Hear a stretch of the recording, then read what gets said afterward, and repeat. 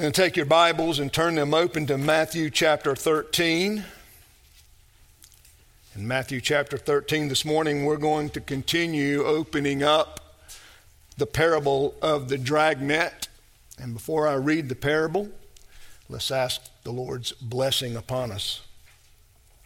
Let's pray. Our blessed God, as we come to see and to examine and to look at your word, at the mediatorial reign of our Lord Jesus, Lord, fill our minds with truth, fill our hearts with a passion and a zeal for this kingdom. Help us to understand it. Teach us, Lord, its parts and its pieces. Teach us to appreciate it, Lord. Filling us with truth, Lord, and directing our passion so that we might be made useful, Lord, in your kingdom, that you would continue to grow us up in the nurture and the admonition of Christ our Lord. Come and bless us now with, Lord, the truth of the kingdom of Jesus Christ. And may we leave here, Lord, filled up with thanksgiving, Lord, that we are part of this glorious, blessed kingdom. We pray this in Christ's name. Amen. I want to begin reading at verse 47 and read through verse 50. Hear the word of the living God. Again, Jesus said, "The kingdom of heaven is like a drag net cast into the sea, and gathering fish of every kind. And when it was filled, they drew it up on the beach, and they sat down and gathered the good fish into containers, and the bad they threw away. And so it will be at the end of the age, the angels will come forth and take out the wicked from among the righteous, and will throw them into the furnace of fire. In that place there will be weeping and gnashing of teeth." And thus ends the reading of God's precious word. You may be seated.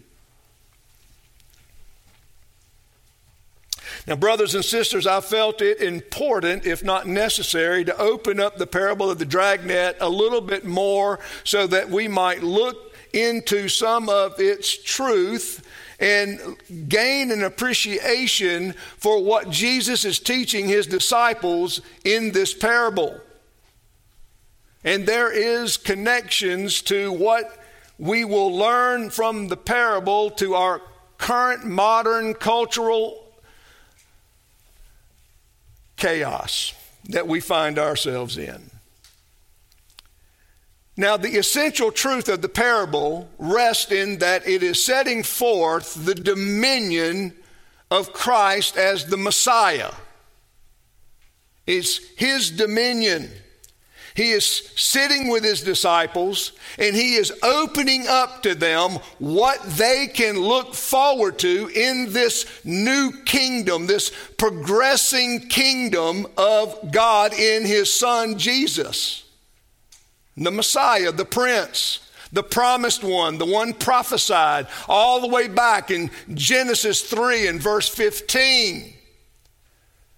That promise and prediction known to theologians at that proto-evangelicum, where that the Lord pronounced that Jesus Christ would come into the world and destroy the works of the devil.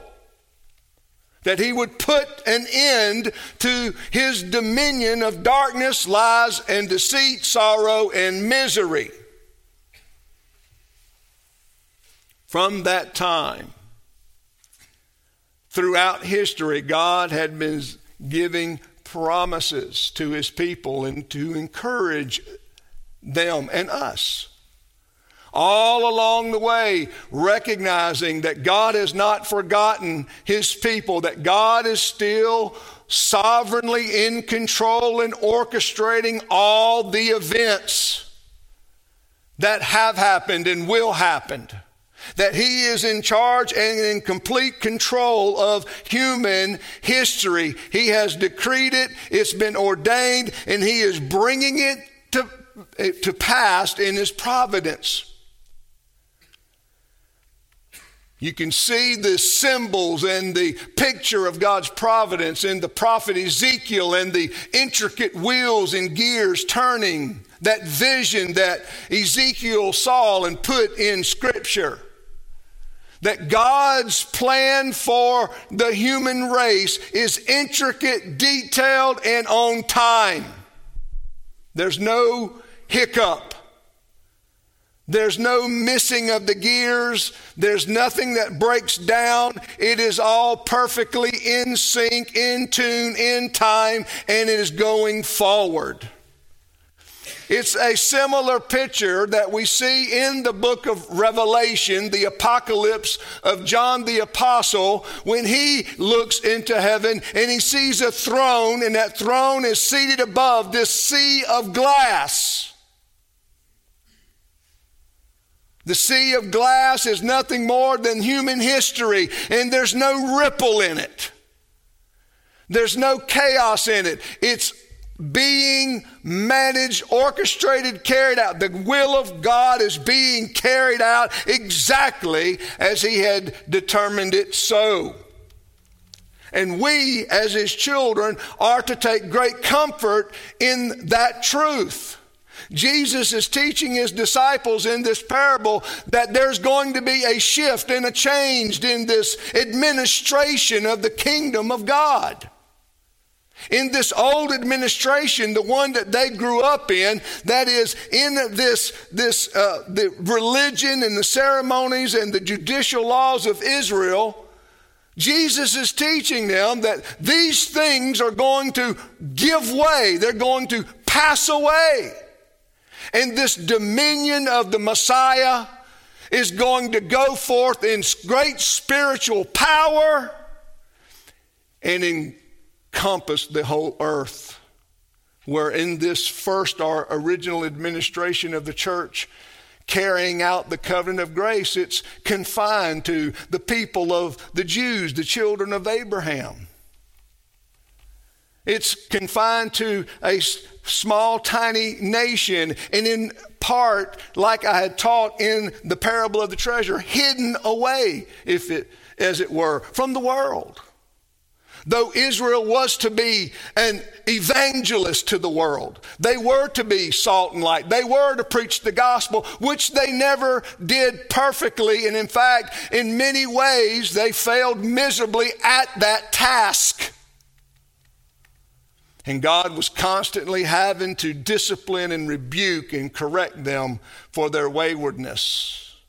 You read the Gospel of Matthew, it's clear where Jesus begins to rebuke them in Matthew 21 and on through several chapters where He accuses them of killing the prophets and abusing God's people and just perverting the outward means of grace. Beloved, the reign of the Messiah, as taught in this parable, is both spiritual and universal. I don't plan to cover everything that I said last week as an introduction to the parable, but want to go deeper into this idea of what it means to have a spiritual kingdom.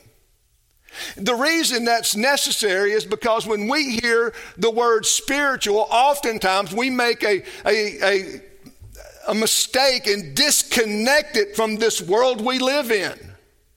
That somehow it's spiritual, so there's no relationship to the world that Christ is laying before us in Scripture and the world we live in. There's no connection, and that's just a mistake. It's not true. We must hold to the statement that the kingdom of God is not of this world, but it is in this world. And because it is in this world, it does have a visible manifestation of its fruits, its power, its glory, its righteousness. That's you. And that's me.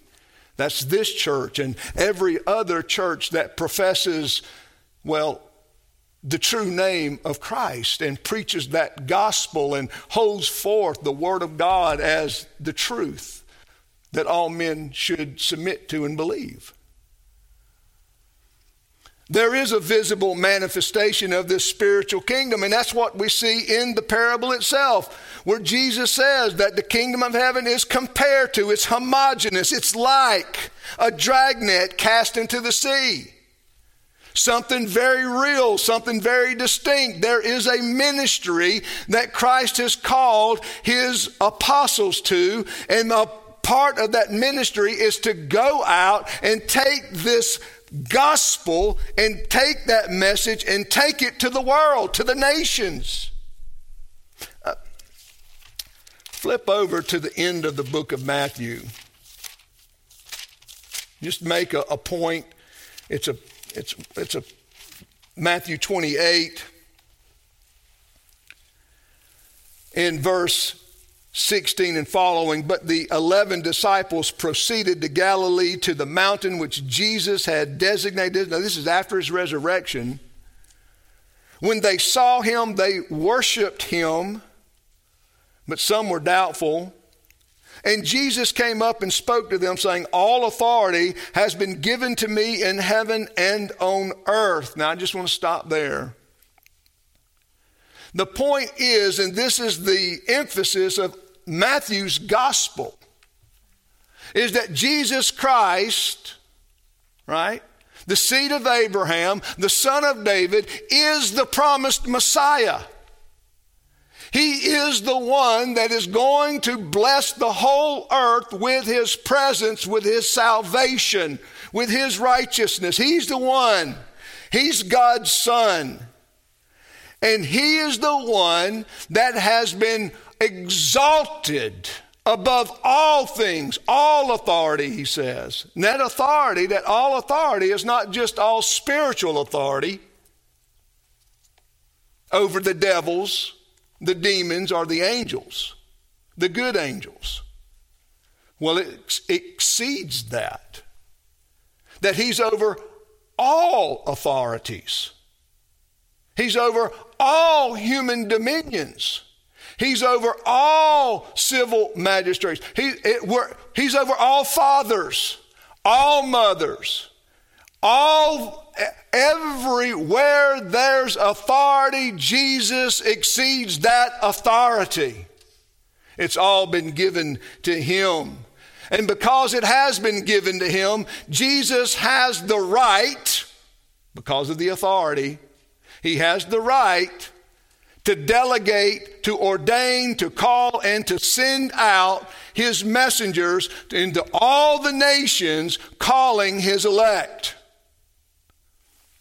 There's a book that I would recommend to you by William Symington called Messiah the Prince.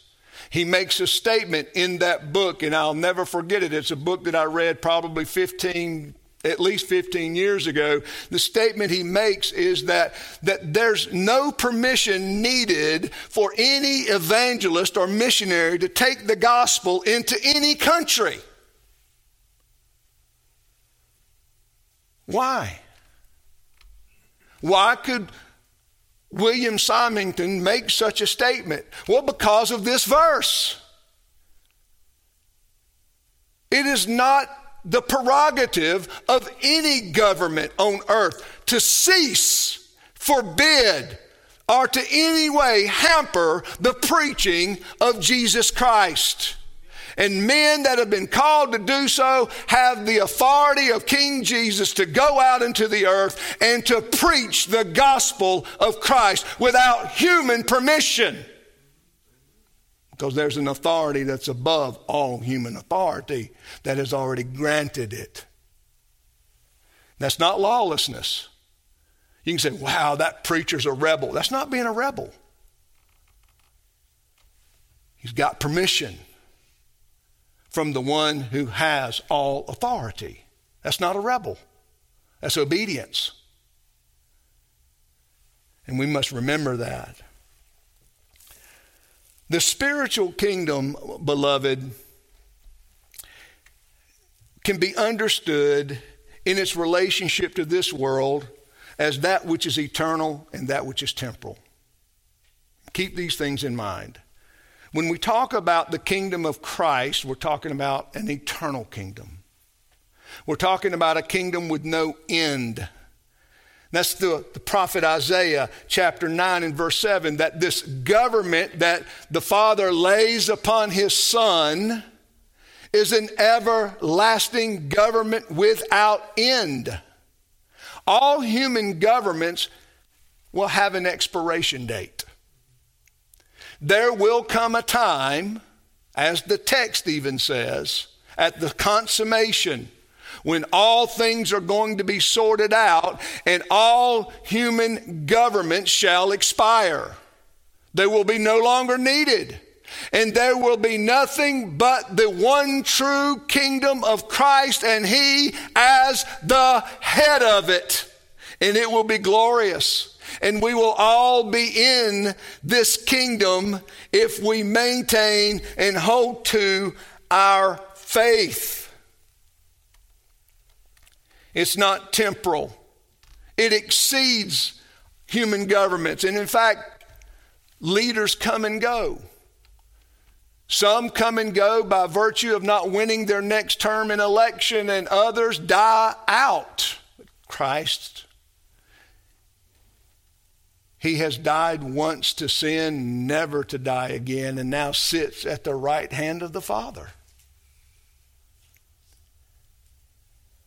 He's never going to perish, pass away. The throne is never going to become old or dull or insignificant or unnecessary. His reign and rule will always be, enjoyed. It'll always be essential. I mean, it is essential to our joy and our happiness that Jesus Christ reigns. You can imagine dealing with the foolishness, the absolute absurdity of our culture without Christ reigning at the right hand of the Father. What depression all of us would rightly fall into if that were the case. But that's not the case. That even these things that we are experiencing are all administrated and all carried out by the will of our Messiah, our Prince, our King, our God, our Savior. And He knows what He's doing. He's a wise King. He's infinite in wisdom. And He's full of compassion. He's infinite in love and mercy. And He knows what you need before you even ask. He knows. He knows your weaknesses. He knows your difficulties. He knows your challenges. He knows the trials you face. He knows your worries. And He is ministering to you by His Spirit, in His Word, by the many means of grace. Every time you pray, when you read the Bible, our blessed Messiah is ministering to those who love Him.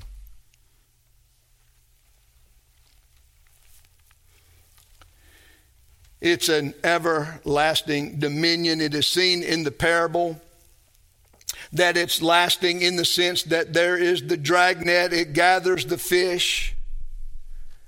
And the verse 40, and so it will be at the end of the age, the angels will come forth and take out the wicked from among the righteous and will throw them into the furnace of fire. In that place there will be weeping and gnashing of teeth, in certainly setting forth that those who are the good fish, those who are the ones that love the Lord, who want to walk in His ways, who endeavor and strive with all of their strength by the power of the Holy Spirit, are blessed to be with Him forever and ever. Lasting love and communion. It's the opposite of being cast into the lake of fire, where there'll be weeping, gnashing of teeth, pain and sorrow and misery forever and ever and ever. Where the presence of God is not a good presence, but a wrathful and an angry and an offended presence. That's what hell is. Hell is not the absence of God. Tim Keller's wrong, who defined hell as a place that is absent of God. Hell is not absent of God. Hell is the place where God's anger and offense is manifested every second of eternity. And those offenders are the recipients of that anger and that wrath for eternity. And the opposite is true for those who love the Lord, those who are saints, those who are called good, those who are righteous in God's sight through the shed blood of Jesus Christ, who've repented of their sins. They shall be in glorious bliss where there is joy, everlasting happiness, where there is the full manifestation of the love of God and our love for God, His love to us. Unending joy. Imagine it. It's hard, isn't it?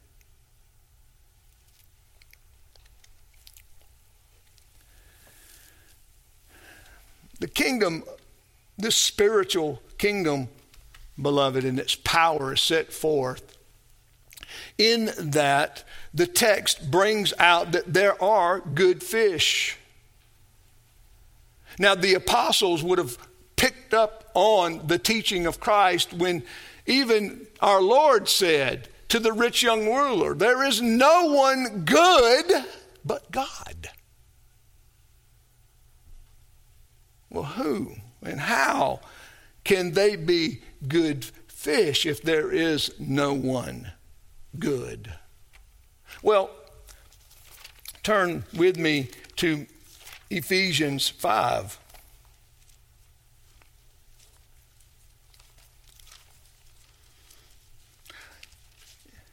A text of Scripture that we talk about this in terms of husbands and wives, but I believe the emphasis that Paul is making in this human, if you will, analogy with husbands and wives, analogous with Christ and His church.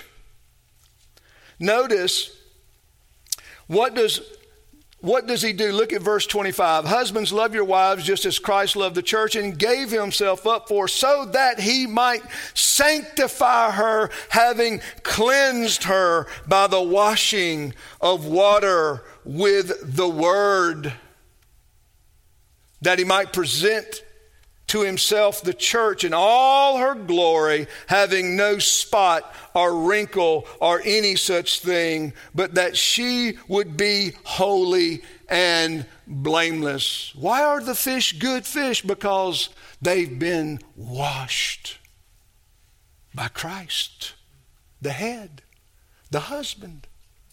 He has cleansed them. He's washed them. He's taken away their spots and their wrinkles and their blemishes, and He has made them holy in God's sight, truly holy.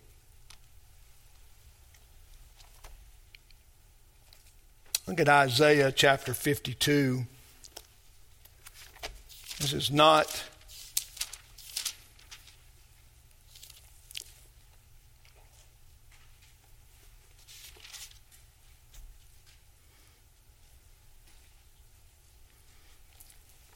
Look at verse 15. Go to the end of the chapter right there, 52.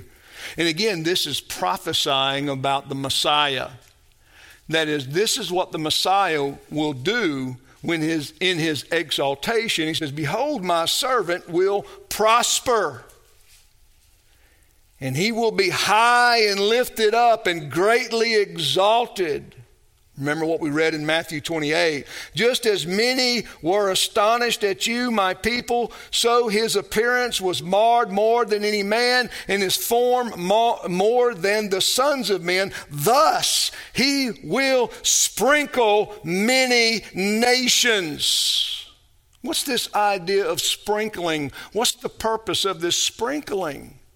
Well, I just read it in Ephesians 5. He's cleansing the nations. He's washing them. That's spiritual baptism. He's cleansing their consciences, their hearts, their character. He's making bad people good, unlovely people lovely, unkind people kind, angry people friendly, and selfish people giving. He comes in all of his pomp and his pageantry and his power to do what? To make bad people good and to cleanse them at the very level of their hearts. See, civil magistrate cannot do that. They can only establish some outward form of order. But in the kingdom of God, the spiritual nature of it, he comes and he makes bad people good. Praise God. Because isn't that some of your testimonies? Isn't that what I've heard from some of you? Is that I was once wayward and lost, but now I'm found in Christ. I once had no mind or heart for good things, and now I can't eat enough of them. Now, brothers and sisters, that's the picture that we're talking about here. That's what our Lord wants us to see. That's what he wants his disciples to learn. Turn to Hebrews chapter 4. Let's look at another spiritual aspect of this kingdom. Hebrews chapter 4.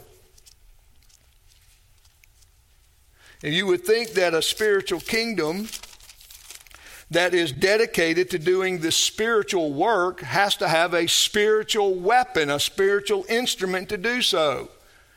In verse 12, we are told what that instrument is. What is it that Christ is using to bring about his will concerning his church? It's verse 12. For the word of God is living and active and sharper than any two-edged sword, and piercing as far as the division of soul and spirit, both of joints and marrow, and able to judge the thoughts and intentions of the heart.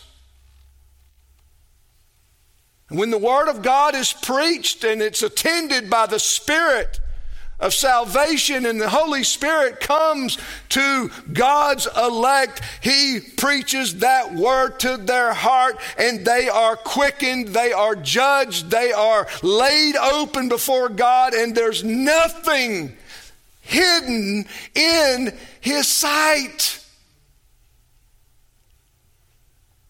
And when we are made aware of that revelation, when we know, when we are under that kind of light, we are embarrassed and ashamed and full of guilt because our God knows who we are. And what we are in here, beloved, particularly before Christ, is not what we typically are in public. But praise God for the spiritual work of the Word. As it goes forth, as that dragnet, as it goes out into the nations, as it goes into every community, the Word of God goes out living and active, and it fillets open the thoughts and intentions and motivations of those listening and hearing. Nothing else can do that. Nothing. You're never going to read another book. It's not even Shakespeare. There's nothing that you're going to read more powerful, more revealing, more honest about human nature and character than the Word of God. There's no other place that you're going to be able to go that you would read to learn about yourself greater and more than the Word of God. And that's why it's a sin, beloved, when we sit in judgment of the Word. The Word is not for our judgment. We are to be judged by the Word. It's the Word preached, read, and taught by those ordained by Christ to go out, or whether you read it yourself, it's the Word that comes to us, to sits in the judgment seat and judges us.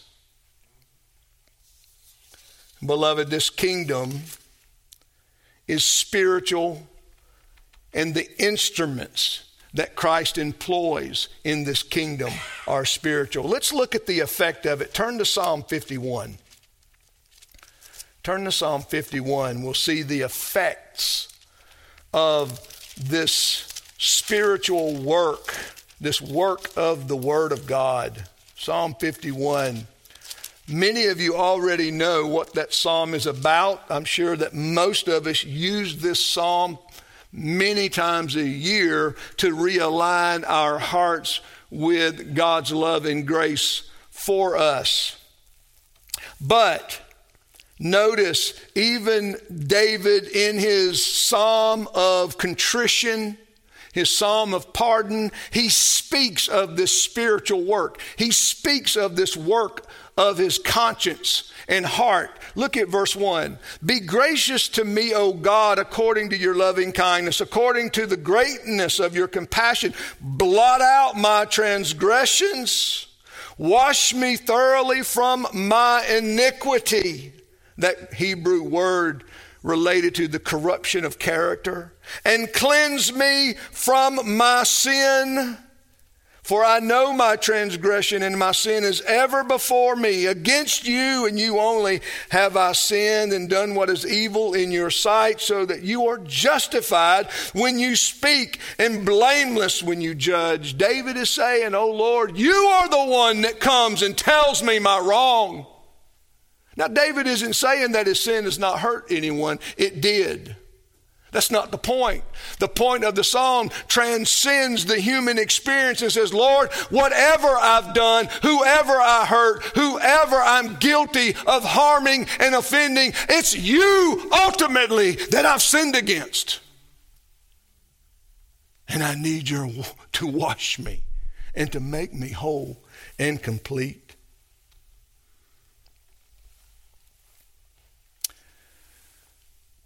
Brothers and sisters, this kingdom is spiritual in its administration.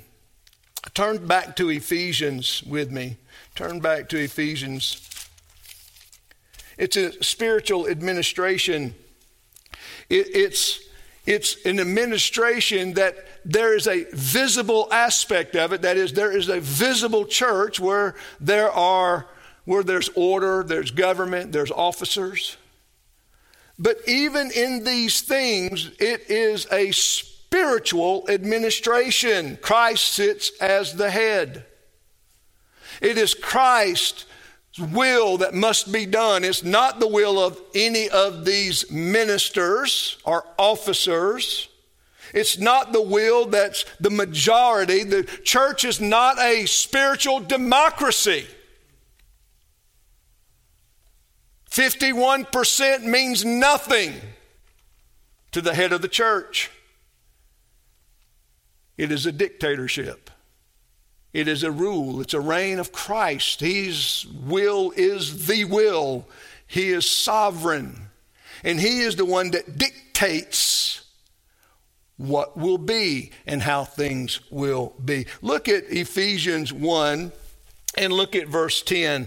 Let me read the context back up at verse 7. It says, in him, that is Christ, we have redemption through his blood, the forgiveness of our trespasses according to the riches of his grace, which he lavished on us in all wisdom and insight.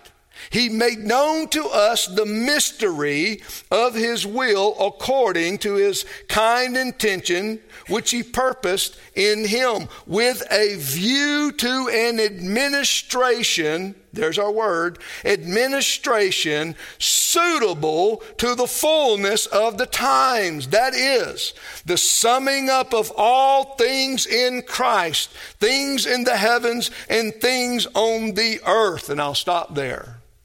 That word administration is the Greek word house law. This is the law of the house. It's an economic term. This is the rule. This is how it's going to be. But notice, this spiritual kingdom and this universal aspect of the kingdom of the Messiah as set forth in the parable could never happen under the old administration of the Jews. What Paul is saying is this mystery that has been hidden for centuries is now set forth and in verse 10, in the view of an administration. Notice what he says. Suitable to the fullness of the times. That is, this is how it must be. And this is what Jesus is teaching his disciples. This is how it's going to be. The kingdom of God is going to be like a dragnet. And the Messiah and the dominion and the reign and rule of the prince is going to go out through all four corners of the earth to the nations.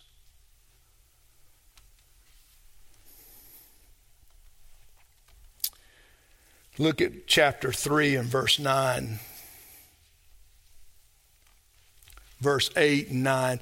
To me, Paul says, the very least of all saints, this grace was given to preach to the Gentiles the unfathomable riches of Christ, to bring to light what is the administration of the mystery for which for ages have been hidden in God who created all things, so that the manifold wisdom of God might now be made known through the church to the rulers and the authorities in the heavenly places. Paul says now this administration, if you will, has the full spotlight and glory of a risen Savior, Jesus Christ, sitting at the right hand of God, whereby now he is bringing to pass all of those prophetic promises that the world would be blessed through the seed of Abraham, who is Christ.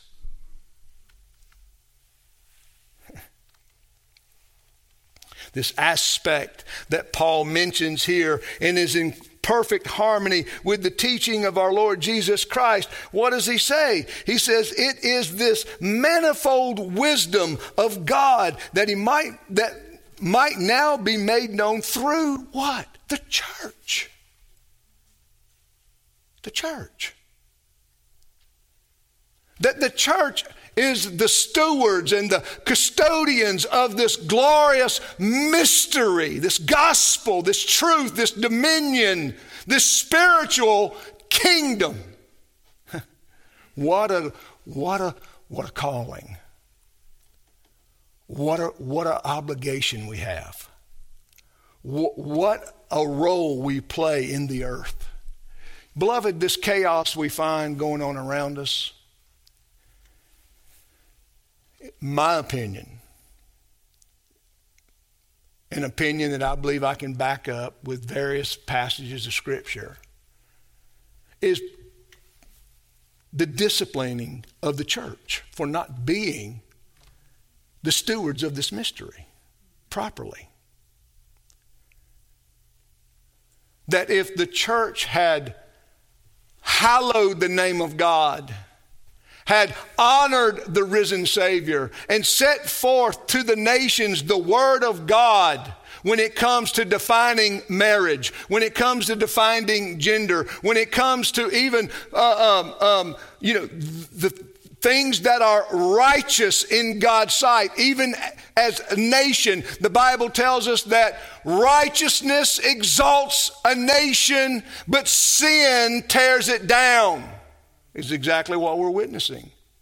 But who is the stewards of that message? Who are the ones to hallow that message? Who are the ones to herald and scream from the rooftops that message? The church. And she has not done so. Faithfully. Yes, praise God, bits and pieces, but not collectively. In fact, I'm sure you would be offended as much as I've been offended at how many churches are flying the pride flag and showing open support to the offensive enemies of Jesus Christ.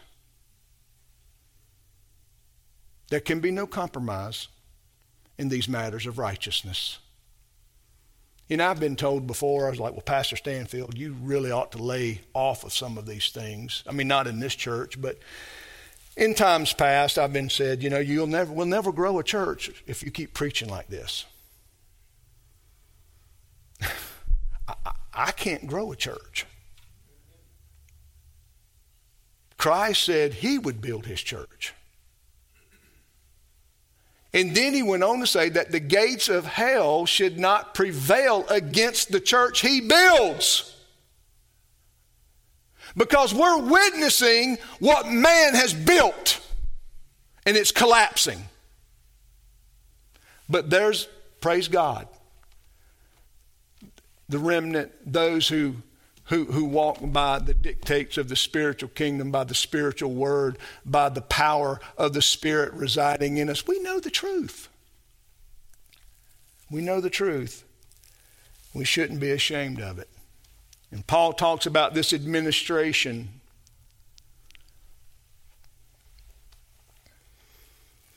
1 Timothy chapter 1 and verse 4, I'll just read this verse to you. It says, pay no attention to myths and endless genealogies which give rise to mere speculation, rather than furthering the administration of God, which is by faith. It's a spiritual kingdom.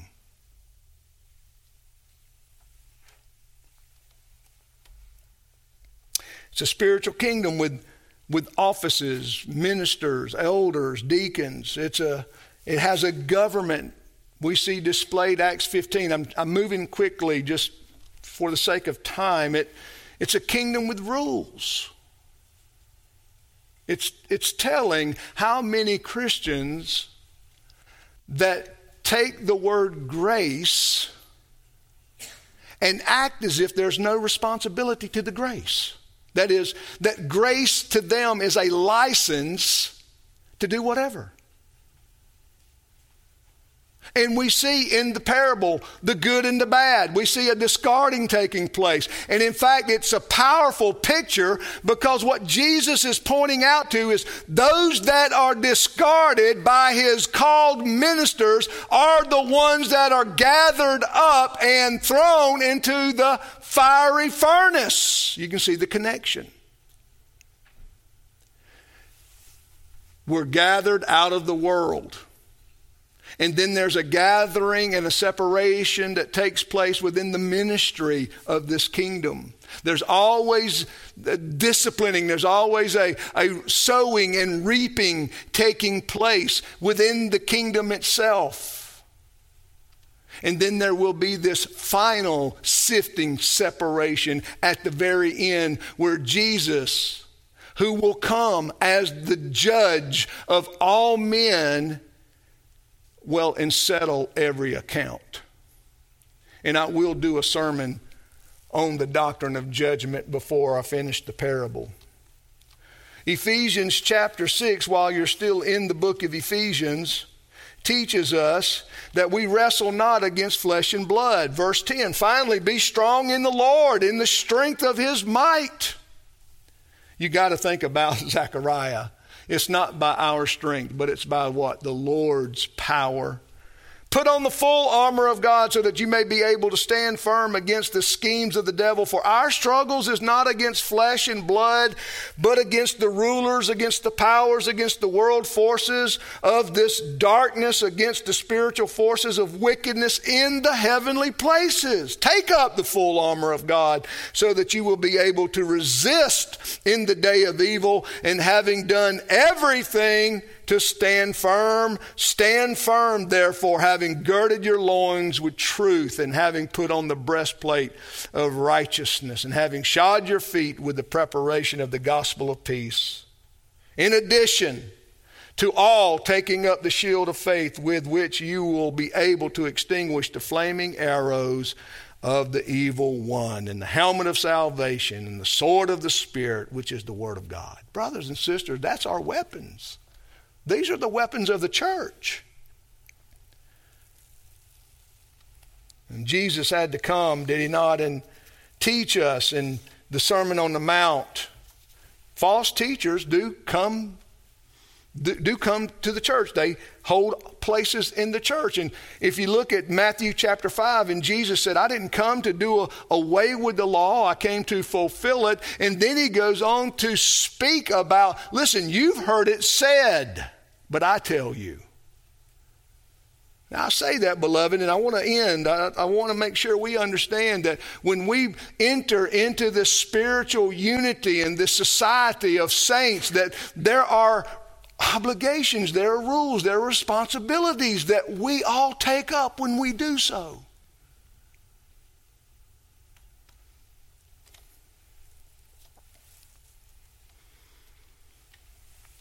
And Paul says in 2 Corinthians 5:20, he says, therefore we are ministers. Therefore we as ambassadors for Christ, we are ambassadors for Christ, as though God were making an appeal through us. We beg you on behalf of Christ, be reconciled to God. That's what they do. Put away your sin. Come into this society, this communion of the saints with Christ, and continue to be gathered to Christ, and continue to be washed and cleansed from your sin, and continue to grow in grace. To be gathered and perfected. Last verse, Ephesians 4.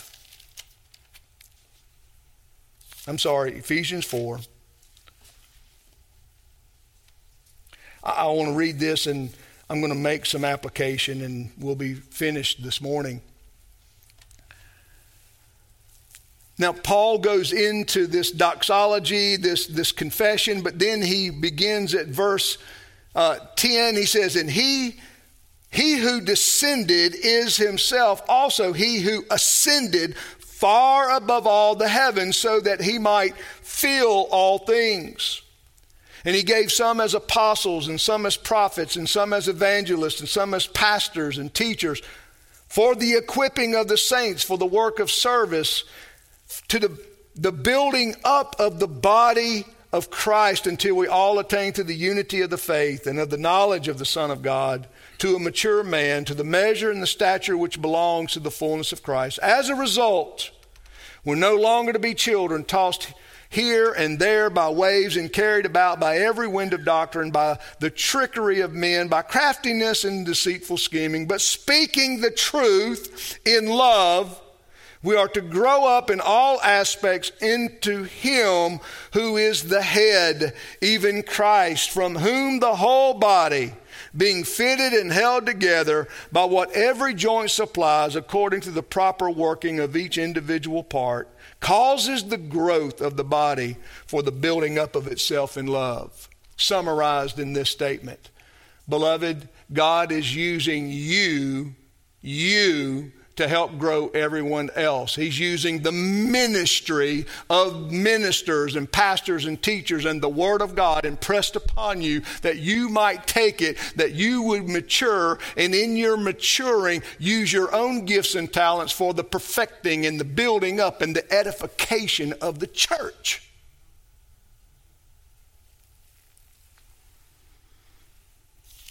You say, well, that's lofty. That's a high view of the church.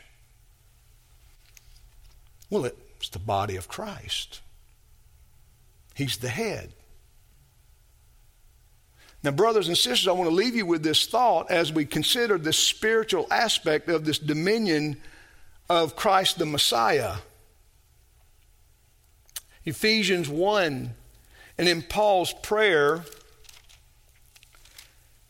he puts it succinctly and clearly, the role of the church and the vision that Christ has for the church.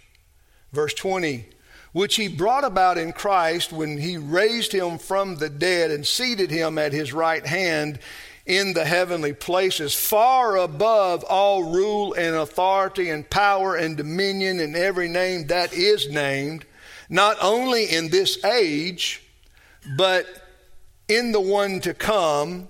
And he put all things in subjection under his feet and gave him as head over all things to the church, which is his body, the fullness of him who fills all and in all. The point being is this, beloved. History exists for the sake of the church. Everything God does is for the sake and edification of his church. I want to read to you this closing comment. Listen to this. William Symington. Now, I don't know what your view of the church is. It might be a good one, but it might not be good enough. And so examine yourself with the word that I just preached, this word that I just read, and this statement. Listen to this. William Symington says this. He says, although everything connected with it may not be in itself spiritual, that is the kingdom, everything connected with it may be subservient to what is spiritual. His point is that the kingdom of God encompasses even the physical world. The grand aim and purpose of the whole may be of this description. While many things of a different nature may be subordinate to this end, the dominion of the Messiah may extend over many things besides the saints, and yet embrace nothing but what is somehow or another fitted to be of service to these saints. The Father has given him to be head over all things. But the reason of this, or the reason for this, doesn't terminate in these things themselves. It points to a higher, more spiritual object. He has given him to be head over all things to the church, which is his body. Whatever power the mediator possesses is for the good of the church. It is given and exercised for this purpose. But what, we ask, is there that is not good for the church? Would the wheels of providence continue to revolve? Would the pillars of the universe be upheld? No. No. The church is the great conservative element to the world and all that is in it. Nor is there anything which is not capable of being rendered by infinite wisdom and power and subservient to the interests of God's covenant society. Meaning, beloved, everything that we are experiencing is on the behalf of God in Christ to his church. For her growth, for her maturing, for her sanctifying, for her cleansing. Brothers and sisters, how many of us need to spend time thinking about what we have done and what we have not done for God's glory? It's a spiritual kingdom. It's a glorious kingdom, a kingdom of great spiritual power. And we should all fall under the spell of its glory today and be amazed that our God continues to patiently move us along in history. Brothers and sisters, we're being judged, we're being disciplined, we're being chastened.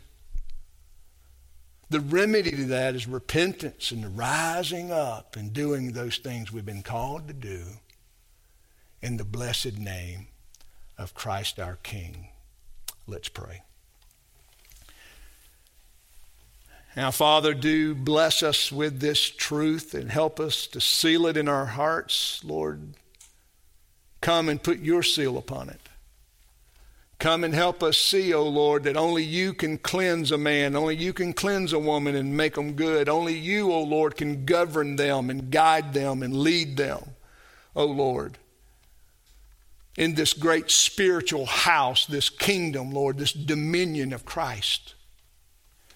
And we pray, O Lord, that even this morning we would have a renewed interest and a renewed passion for the dominion of Christ.